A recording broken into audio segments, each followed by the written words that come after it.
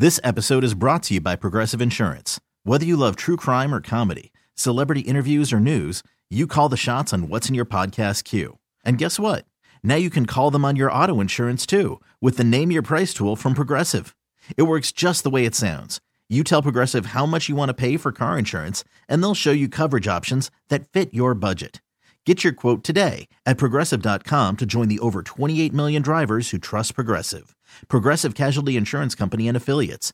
Price and coverage match limited by state law. Presented by T-Mobile, the official wireless partner of Odyssey Sports. With an awesome network and great savings, there's never been a better time to join T-Mobile. Visit your neighborhood store to make the switch today. It's Monday, and we're Grant and Danny, taking you all the way up to 6:30 tonight, right here on 106.7 The Fan. AJ Perez, Front Office Sports, has the latest Dan Snyder report today. Says Bezos is not out. Growing concern in football that Dan may take his ball and go home. That's ominous. We'll talk to AJ coming up in 58 minutes right here on G&D. What a sports weekend it was. Your boy is refreshed, Danny. Yeah, a little rejuvenation, right? I had a big kids weekend, shuttling people to and fro, multiple play dates. When do you stop calling it a play date, by the way, for a kid? Like, my oldest is 9. It feels like I need to start saying he's going over to a friend's house. But me and like another adult were like, yeah, like after he had his basketball game, right? And I was like, he's like, what are you doing this afternoon? I was like, he's got a play date. And I went, that didn't come out right. Like 4-year-olds, play date. 9-year-olds? He's going to a buddy's house. I got to update my vernacular there. I've never used play date. You never said it? I got 2 kids under 5. It's just not something that I've used. I go with. Are you like opposed to it? It just never happened. No, it just hasn't happened. Hasn't happened. They're going over to play with. I'm not a play date guy. I just sort of adopted the language of my peers. When someone else says play date, I say play date. I don't know. I just don't want to ruffle any feathers. But I realized as soon as I came off the bat talking about my 9-year-old, I was like, that's wrong. It's not a play date. I went to a birthday party yesterday that my daughter was invited to as her parental chaperone at a Sky Zone, one of these trampoline parks. We've done so many there. That's a blast. Which one did you go to? Woodbridge. Woodbridge, gotcha. There's one in Springfield I've been to a bunch. They're all over the area. All over the place. We had a birthday one of our kids had a birthday at the Springfield one. That has happened before and will happen again. There's a lot of those going around. Get your orange socks and let's go. The Woodbridge location is a 10 out of 10. It's big and it wasn't that packed. We were there really early in the morning. But I'll tell you, the kids loved it. They love it. And the nap was epic. They were on the way home. We were leaving the parking lot. Their eyes were pretty heavy. And they start trying to fall asleep, and I was making weird noises and screaming and trying to sing along to songs. And my wife was like, what are you doing? I said, I'm not letting them fall asleep on the way home. Good luck. They're not going to fall asleep until we get them to their beds. And her point is, let them fall asleep. We'll carry them up to their beds. But my point is not that. Yeah, I've never been able to do that once. My wife just claims that you can do that. Yes. I've never been able to unbuckle the child seat, wrangle them out of there, like pinch them under the arms, carry them up like they're, a sack of potatoes, then lay them back down. The nap's over. It works 11% of the time. I'm over. Lifetime. Normally, when my kids fall asleep in the car, when you try to get them out and get them in the house, they wake up, they're crying, they don't know where they are, and now it's over. Mad at you. So I was just, again, being as weird as possible, and I got yelled at. And I'm like, okay, fine. Fine. So then the kids fell asleep. We'll do it your way. But what a party. It was a good time. The weekend was full of good sport. I thought we had our rundown set, and then just moments ago, some breaking news, so we'll start here. Bobby McCain, after 2 years in Washington's secondary, has been released. The safety who came over from the Dolphins, remember, Rivera really liked his acumen after 6 years with Miami on film because he generated a ton of takeaways. Signed with the Commanders to start, played in all 34 games the last 2 years, started 32 of them. 4 interceptions in his first season, none last year. He did force 1 fumble. That was the one takeaway he was a part of. Had more tackles, 76 stops this past season, 63 a year before, but not nearly as impactful as he was in his first year. And if you remember, 2 of those 4 picks in his first year in D.C. were actually in Week 18 when the season was lost. That's right, He played the Giants. Good memory. I think he picked off Jake Fromm twice, who's probably never going to start in the NFL again. So you can put a little asterisk by that total as well. But here's what I think this is. A, you save money. Some dispute as to how much. We'll find out if they're going to make this a post-June 1 designation. At minimum, they're going to save about $2.5 million against the cap. There's a chance, though, that it could be over $4 million against the cap. Close to $4.5 million. That's a big deal. Yeah, it depends if it's a pre or post June 1st designation, as far as we can tell. You've got really good young safeties. You know Cam Curl is a stalwart. They're going to try to lock him up, presumably this offseason. Heck, you should just take the McCain money and put it right into whatever extension you're going to work on. Just pour it right in there. With Cam Curl. Derek Forrest broke out last year, and kudos to them. They found this guy. Yes. Mid-round picks. I thought he'd kind of be a special teams type player out of Cincinnati. He's turned into a quality football player, flashed a ton last year like a strobe light at safety. So you've got your starting safeties. McCain played a lot in the nickel. You know, they use that what they call their Buffalo role, where they use 3 safeties, and McCain, more than the other 2 guys, would kind of cover receivers in the slot. So they'll have to replace him. I don't know that guy is on their roster necessarily. They've been able to get creative with some options at that third safety role. But if you can save money and move on, he's 29. He's going to be 30 this summer. This makes sense to me. This is what it's supposed to look like, and that's cruel because the NFL is very mean in that regard. All Bobby McCain did was do what he was asked to do: come in, play pretty well, be solid, and so on. Yeah, that's who he was. Your second, third, and fourth leading tacklers this year on the roster were the 3 safeties, to your point about how often they use that look, right? Forrest, Curl, and McCain, respectively. Jamin Davis led the team because Cole Holcomb only played 7 games. He'd have been your team's leading tackler. He was well on pace. He was still 5th despite not playing in 10 games due to injury. But this is what's supposed to happen in the league. This is what good programs do. So this is a nice example of it, where you draft somebody or you find somebody through whatever means, whether it's a trade, whether it's off somebody's practice squad, whatever, you develop those guys into people that can contribute some. You put more on their plate. They consume it. They're good. They now start to outplay the veteran that's more expensive, or at least give you similar cost effectiveness in terms of how well those guys are playing. They graduate, become full-time starters, and you're able to move on and sort of help build your roster elsewhere. So nobody did anything wrong here. This is a thank you, Bobby McCain. Good job. You were exactly who we thought you were. Solid. Thanks for filling in. Appreciate you keeping the seat warm. Now we got a couple kids who are both 23 years old as bookend safeties. Pretty cool. Yeah, I think this is a fine move, and it makes a lot of sense. He was scheduled to be their 11th highest paid player this year. He was going to cost about $5.1 million against the cap. So if you look at their highest paid players right now going into the official portion of the offseason here, a couple of weeks post Super Bowl, Carson Wentz, $26 million. He's not going to make that. That's the number against the cap for him this season, goes down a bit from last year. They've got the get-out-of-jail-free card. It doesn't cost them a penny. They will move on from Carson Wentz. So you can kind of just take a Sharpie and draw it through his name, right? Mm-hmm. So then we'll start at John Allen, their highest-paid player. Well-deserved.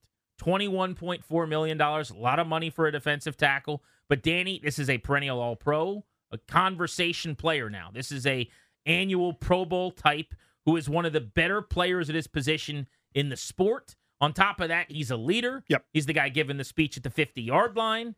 He is everything kind of you look for and you draw up when you draft a player in the first round out of Alabama. Got no problem with what he makes. It does make it a little bit harder to pay Daron Payne the $20 million that he wants, because you'd be talking about $40 million per year against your cap for your starting defensive tackles at a position where those guys aren't on the field 100% of the time. And I don't think they're going to pay Payne because of that. I think he probably gets franchised. He's franchised, yeah. I would trade him. I don't think they will. He's probably going to play on the tag. But Allen at $21 million, their highest paid player. Then you go on the offensive side of the ball to Curtis Samuel. His cap number this year is massive, by the way. $13 million. Now, at the receiver position, there are guys that make $27, $28 million. But this is your number 3 receiver, pretty definitively, right? I mean, yes. McLaurin is better. Dotson is better. Those 2 guys will get more targets. They better use him a lot better to justify that $13 million, bro. Because I don't know if it was a Scott Turner thing or what. You wouldn't think so. He got a lot out of him at Carolina before they came to Washington. Curtis Samuel is just not giving them what they thought. I know year 1 was a wash because he was hurt the whole year. Mm-hmm. But he was a non-factor for weeks on end last year. $13 million against your cap is really, really big money. It certainly is. And especially now, he's I don't know if I'd call him a regular number 3. He's like a 2.5. He and Dotson are kind of interchangeable, sometimes slot, sometimes out of the back. More of a gadget guy. Nothing wrong with that. You need a lot more production out of him, especially for me, early downs, right? Just flipping him the ball out of the backfield, or instead of just being, he basically was the DeAndre Carter role for them. Remember the guy who was here, was returning punts, just in jet action, running, wind sprints laterally before most plays and kind of a decoy. He wasn't great out of the backfield as a runner, and they kind of went to that a few too many times, in my opinion. You need more out of that guy.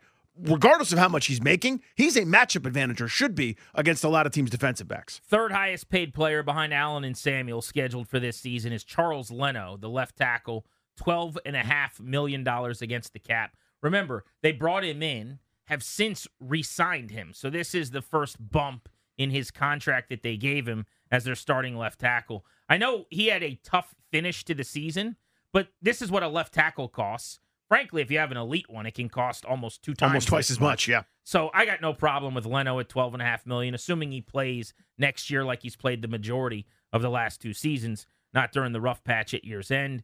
Here's an interesting name in their top 5 highest paid players. Allen, Samuel, Leno, in that order. Chase Roulier, the center, $12.4 million against the cap. They could save about $4 million by releasing Roulier, but they would have a huge dead cap number at $8.1 million if they did that. I don't know if that's viable, so I don't know what the options are. They're going to have to get creative. I just have a really hard time after 2 years of him not being able to stay healthy, his career kind of having been derailed by injuries, serious injuries, imagining that they're going to be willing to pay him over $12 million or expecting him to be their center even. Yeah, he's good, but that's not what's at issue. It's that he's had 2 season-ending injuries in 2 consecutive years. It's, you've got a plan where you're building around that guy, and then he's not available for the overwhelming majority of the time where he's supposed to be on the field. It's just hard to justify at that stage. Again, there's the pre- and post-June 1st designation. If they want to sort of spread some of that dead money into the following season, maybe they could. But still, yeah, you're right. It's a big pill to swallow to basically have that $8 million in dead cap. And you may as well, if you're going to do that, you may as well just pay the guy and hope he's healthy for this one more season. Then you look at Montez Sweat, Kendall Fuller, Terry McLaurin, Chase Young, Logan Thomas, all in their top 10 highest paid. The only guy there that would be a possible cap casualty, I would think, is Logan Thomas. Yeah, so you'd have about $3,500,000 in dead money. You could save just over $5 million there. Again, that's an injury concern, less so than an ability thing, right? That's wear and tear. You could also go to these guys and try to restructure, or maybe someone's willing to take a pay cut. But that's just a quick lay of the land among some of the higher paid players on the team. So in a non-Wentz convo, and we all know he's not coming back, you just released one of your 10 highest paid players in Bobby McCain, and it seems like it makes some sense. This weekend, a lot going on. Let's just go rapid fire here. The Nationals, based on other teams televising spring training games, we got to watch them a little bit. Few notes. Cade Cavalli threw an inning yesterday. Yes, he did. Got a strikeout, looked good. I was happy to see both him and Mackenzie Gore, who were shut down at the end of last season, on the hill, not having any issues after their first outings. By the way, Mackenzie Gore in his inning, which was clean, I think he gave up 1 hit, but he got a strikeout on 95 low in the zone, looked really, really good. I'm excited to watch both of those 2 guys this year. Other Nats of note that just kind of stood out. First game of spring training, it was good to see C.J. Abrams belt a ball down the line. Had a double deep into the right field corner.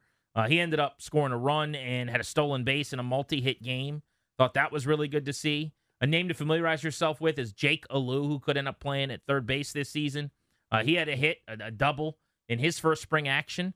So some of the young guys flashing a little bit, which is good to see. Nice profile about C.J. Abrams in the Washington Post today. I think it's our buddy Andrew Golden wrote it. Added 6 pounds of muscle. And that doesn't sound that outrageous, but when you're as, frankly, small and thin as C.J. Abrams is, that's a huge deal for somebody like that. He's never going to be a huge power guy. You don't want him to be. Keep that world-class speed, some more consistency defensively, decent approach at the plate, and open conversation about his goal to steal 50 bases this year with the new rules and everything else. Would A, involve getting on base a whole bunch, B, getting that green light. I say turn him loose. You're going to lose 100 games? Make it exciting. Let him get thrown out 15, 20 times. Yeah, 50 is bullish and unlikely just because, as you said, you got to be on base a lot. Yeah. You're talking about hitting for average and drawing walks. Just as an example, Trey Turner peaked in Washington at 46 steals back in 2017. Now, in fairness, he did that in 98 games that year. So can you imagine if Trey Turner would have played 150 games that year, he might have stolen 65 bases, something like that. But they have not had a 50 steal guy probably ever in Washington off the top of my head. I don't think Soriano got to 50. Soriano stole 40 the year he went 40-40. maybe a couple more than that, but 50 is a ton. He certainly got the speed. That would be a big, big deal. And the new rules are going to help him. There's no doubt about that. That's kind of the idea. And that's what kind of team do we have here, right? I mean, turn into a track meet. Let him be an athlete. The goal of this team should be C.J. Abrams, Cade Cavalli, Josiah Gray, Mackenzie Gore, a couple other guys. Whatever's best for them. Yes. Whatever helps them be the best player in 2 years, do that. Yep, do that. Elsewhere in DC sports this weekend, the Wizards played on Friday night, lost to the Knicks, and on Sunday, lost to the Bulls by 20. That is an 0 for 2 for a team that is trying to cling to hopes to get into the play-in tournament. They were playing a Bulls team yesterday, by the way, that is basically them. Right around 500, a little below it, and kind of in a similar spot where they've got some really good veteran players and thought they were going to be better this year, and they got blown out by 20. And I know they didn't have Porzingis, and they were banged up, but pretty gross effort. They were up by 2 after the first quarter. It was close at the half. And then they ended up getting outscored by 13 late. You had a lead against the Knicks as well, as Julius Randle, I think he's still getting buckets, by the way. That was one of the Pattinson Wizards games. They led by 19 in that game. They certainly did. It's like 5 times in the last 3 weeks that they led by 19 points and lost a game. They are just special. Yeah, I mean, 2 steps forward, 2 steps back, right? Great wins against Portland and Minnesota where they look good, competent, and you're going, maybe they got something here for true. I see this big 3 gelling. And then, the next time out, this is who they are. They're a group that's going to be inconsistent, up and down, right around 500. Let's just get into that Ted Leonsis Classic, baby, the 10 seed. Speaking of Damian Lillard's Portland Trailblazers, 71 points 71, last night. man. He was taking some irresponsible shots. Not for him. Irresponsible for you. Irresponsible for mortal human beings. Irresponsible for most players in the NBA. He was clearly feeling it at one point. I encourage you all to check out the highlight. One left-hand dribble across half court. Right foot still touching the thing that says Trailblazers, their fun little logo. He pulled from there. The defender's like, okay, I guess I'd take this seriously. I'll put my hand up, but come on. And he drilled it. 13 threes. Yeah. 13 of 22, I believe, from three-point range last night. Now, I'm not some Johnny-come-lately. You know this about me. That's my guy.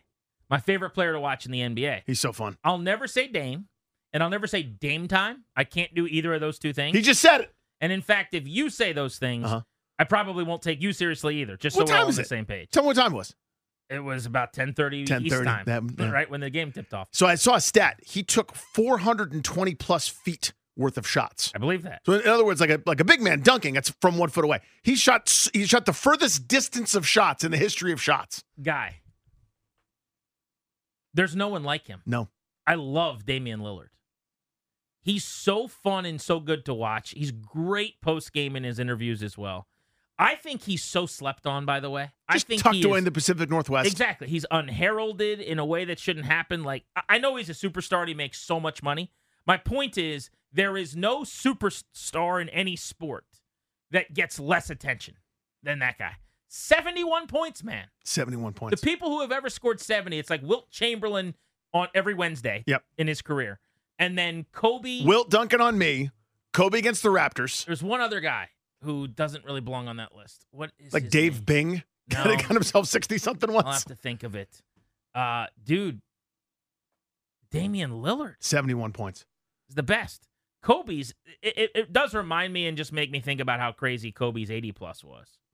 Because we just passed the anniversary of it, and I brought it up. His 2 weeks prior, you could start to see something simmering. Obviously, didn't know 81 points, but he had a 46-point game, then a 39-point game, then a 50-some, and then he went for 81 against the Raptors. Most 60-point games in history.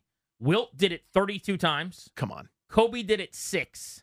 Damian Lillard did it 5. Jordan 4, I think, right? On Maybe, that list, yeah, that makes sense. Here's a stat I saw that I liked more than anything else last night. Lillard has more 60-point games than Curry, LeBron, Shaq, Bird, Magic, Duncan, Russell, and Durant combined. He is when he's locked in like that, it's just different.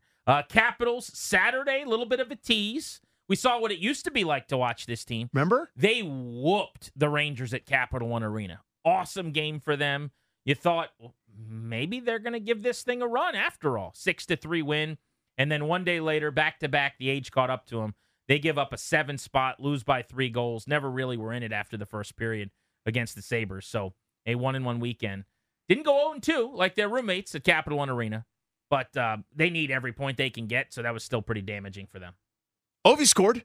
He Nice. did. That's fun. That's kind of now what I'm doing with the Caps. It's like my did Ovi score tracker. He did. So I enjoyed it. That's kind of what I'm looking for at this point. Yeah, the roommates at Capital One struggling. There was also a lot of Dan Snyder news this weekend. Mm-hmm. It wasn't all good if you are team, I want this thing over, and a new owner next week.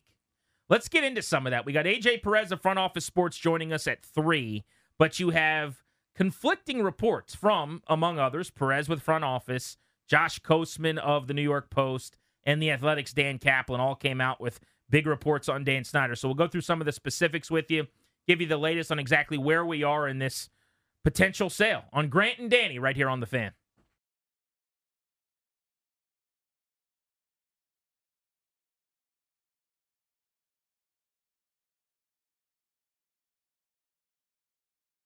G&D, welcome back. You're locked into The Fan. AJ Perez of Front Office Sports with the latest on Dan Snyder. He had a report today that was new, big, I would say, first thing this morning, so we'll get to that coming up in a half hour. And as we continue today, we'll get into some football items as it pertains to the Commanders. The NFL Combine is getting underway in Indianapolis. Tomorrow. How about it? Yeah, man.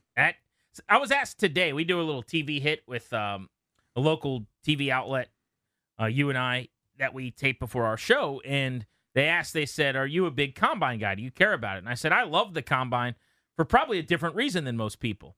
With all due respect to the draft prospects, because that's interesting to me too, the Combine is great because agents, executives, and the media are all in one place. And agents and team executives can duck you all offseason.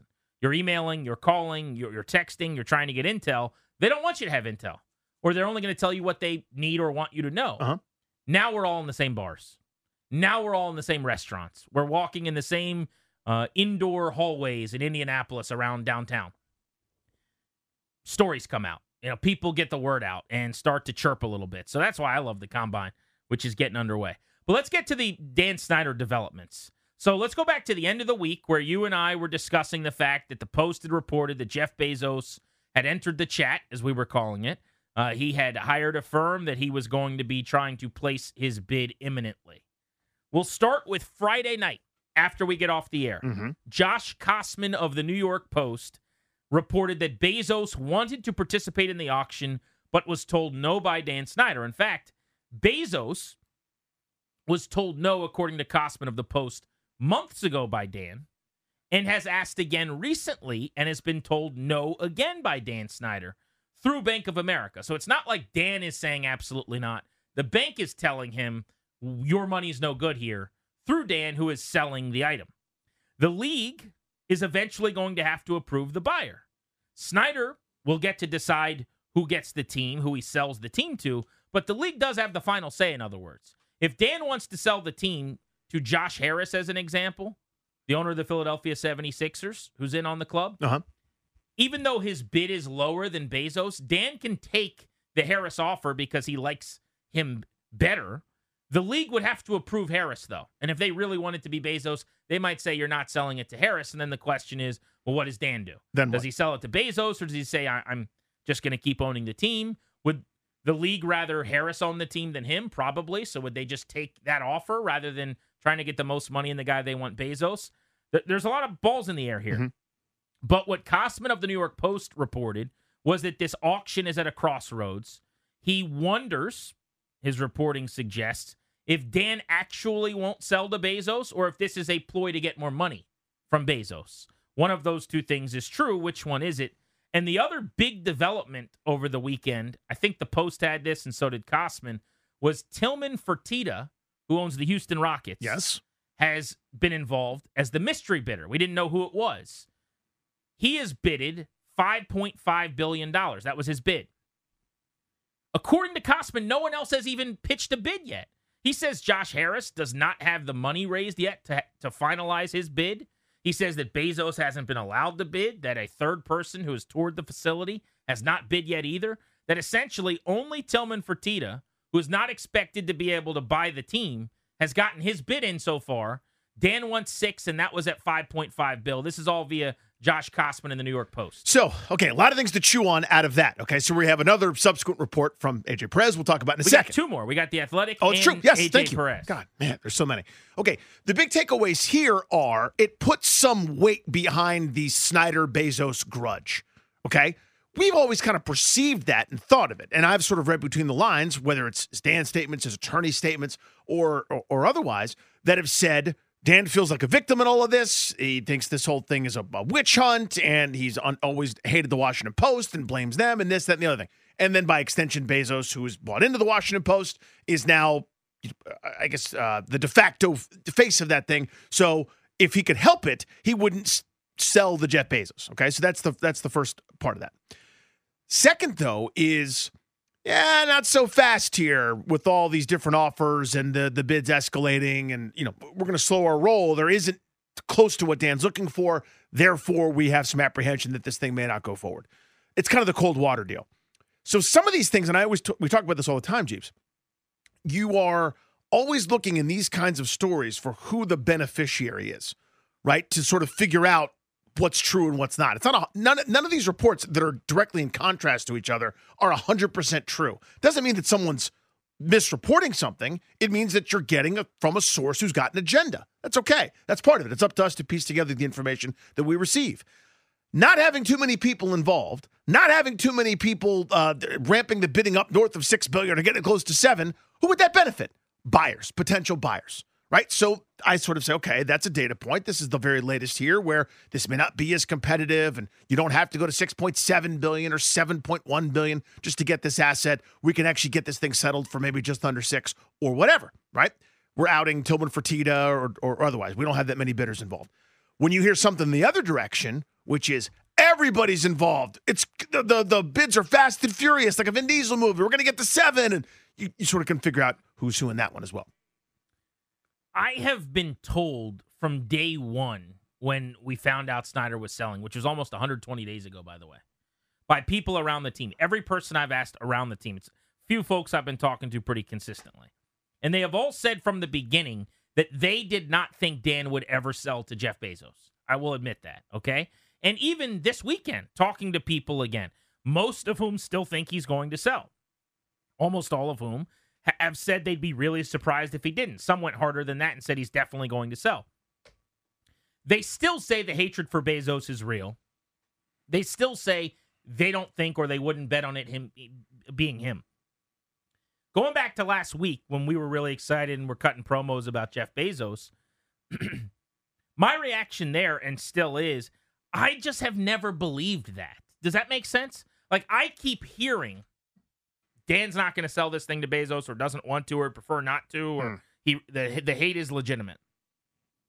I can't wrap my head around that level of pettiness to the point where, first of all, I think it's completely misguided if he thinks Jeff Bezos tried to take him down by way of telling Post reporters like Liz Clark to write bad stories about him. That's a stupid thing that I just won't even acknowledge. Like, I don't allow that at the table. It doesn't work. It's a conspiracy theory and it's dumb. But maybe he really believes that, right? Yeah, I think he does. And if he does, maybe he hates Bezos enough that he wouldn't sell to him. So maybe it's time for me to recalibrate and say, okay, maybe he really won't sell to Jeff Bezos. I have always assumed that if Bezos pays the most money, he'll get the team. And the reporting this weekend gives me a little pause. The conversations I have with people who have not budged in that opinion kind of gives me pause. But that doesn't mean he's not going to sell. A lot of people hear this news and they go, oh my gosh, he might not sell. I just don't believe that. I still believe it's happening this offseason. I really do.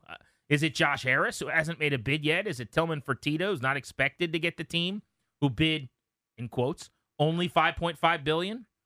Is it the third person that toured the facility and we don't know who that is yet? Or will it eventually be Bezos? I don't know. So when we find out that Bezos hired Allen & Company, this New York Post story pours cold water on that, going, yeah, he did months ago. Yeah, he's been doing this for a long time. He's been working with them for a while. Yeah, the quote that jumps out to me is from this source. He's an ass, talking about Snyder. He's an ass and he may not want to give it up. Just, oh my God. That's been out there all along too. Yeah. Is this idea that maybe he won't want to give the team up. This is Josh Kosman, whose reporting we're talking about from the New York Post. He was on with Kevin Sheehan this morning on the Team 980. Here is one of the things he said. what we reported over the weekend was that Bezos wanted to participate in the auction.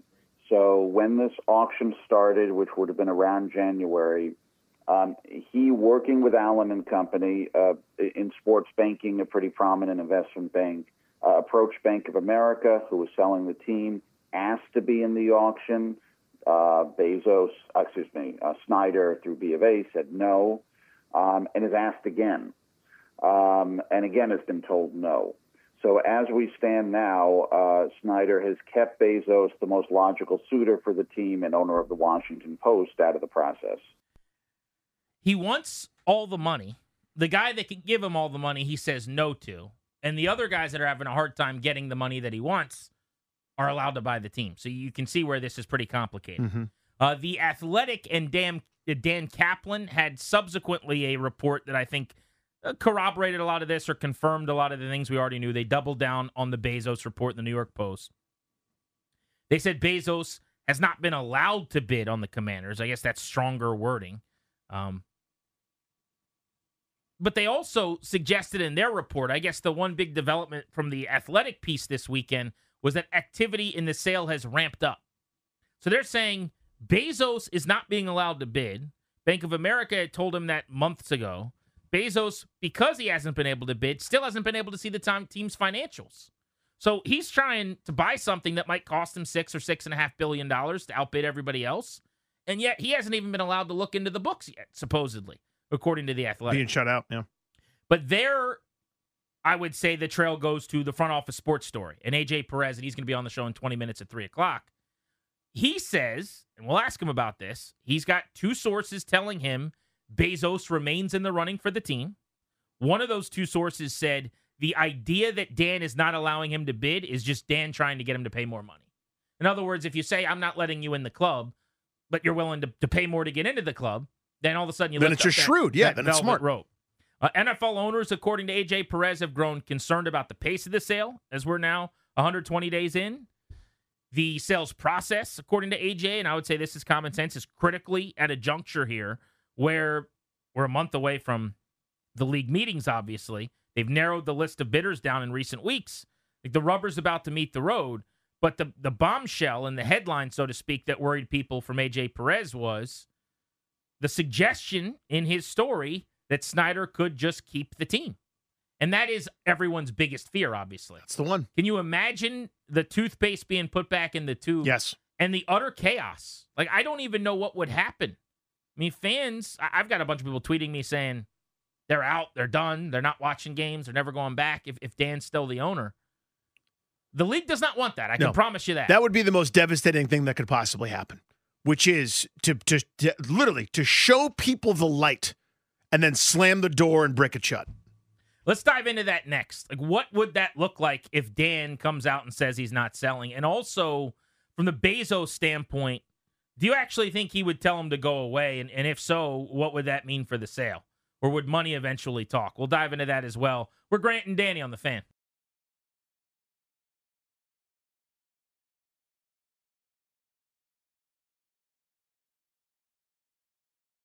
I do think that there is some evidence that he doesn't want to sell.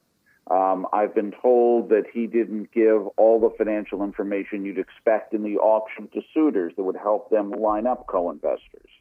So there is, and certainly in December, there was plenty of speculation that Snyder had only put the team up for sale because of the congressional hearings and the pressure he was under. So I think there is some evidence that he really doesn't want to sell. Josh Kosman, who was on with Kevin Sheehan over on 980 this morning. Welcome back. We're Grant and Danny. You are listening to The Fan. AJ Perez of Front Office Sports says, don't count out Bezos yet. He's got two sources telling him Bezos is still in the mix.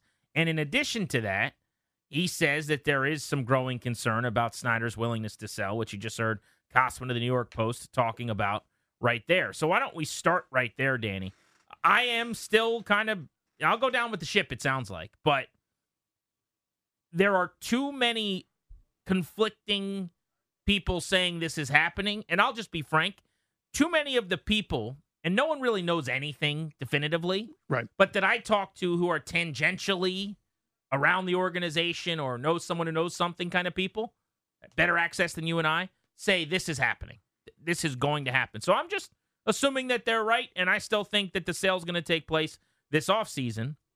But we got excited this past week. This weekend was cold water. How you feeling? Yeah, it's hard to be supremely confident, I think. Just if you read all the different things. It's like every time you think you've got it, there's that 2 or 3 major articles. It's like, yeah, you don't have it just yet. What Kosman said in that clip, though, was my fear up until this week.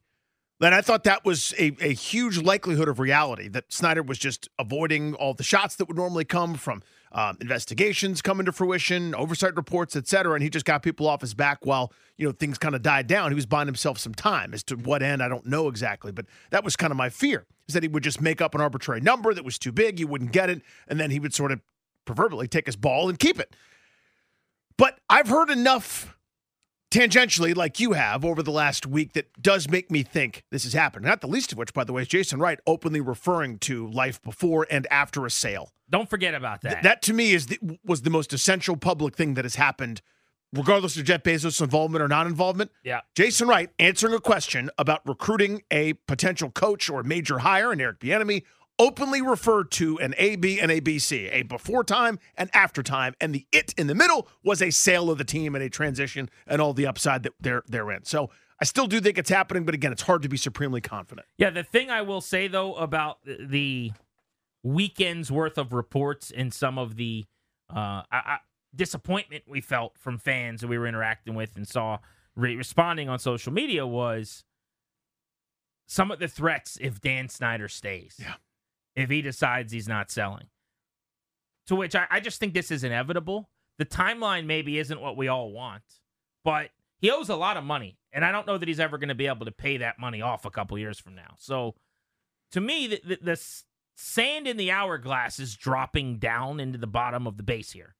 And eventually there's no sand left. I don't think he has a real choice, frankly. The question is it now? Is it later?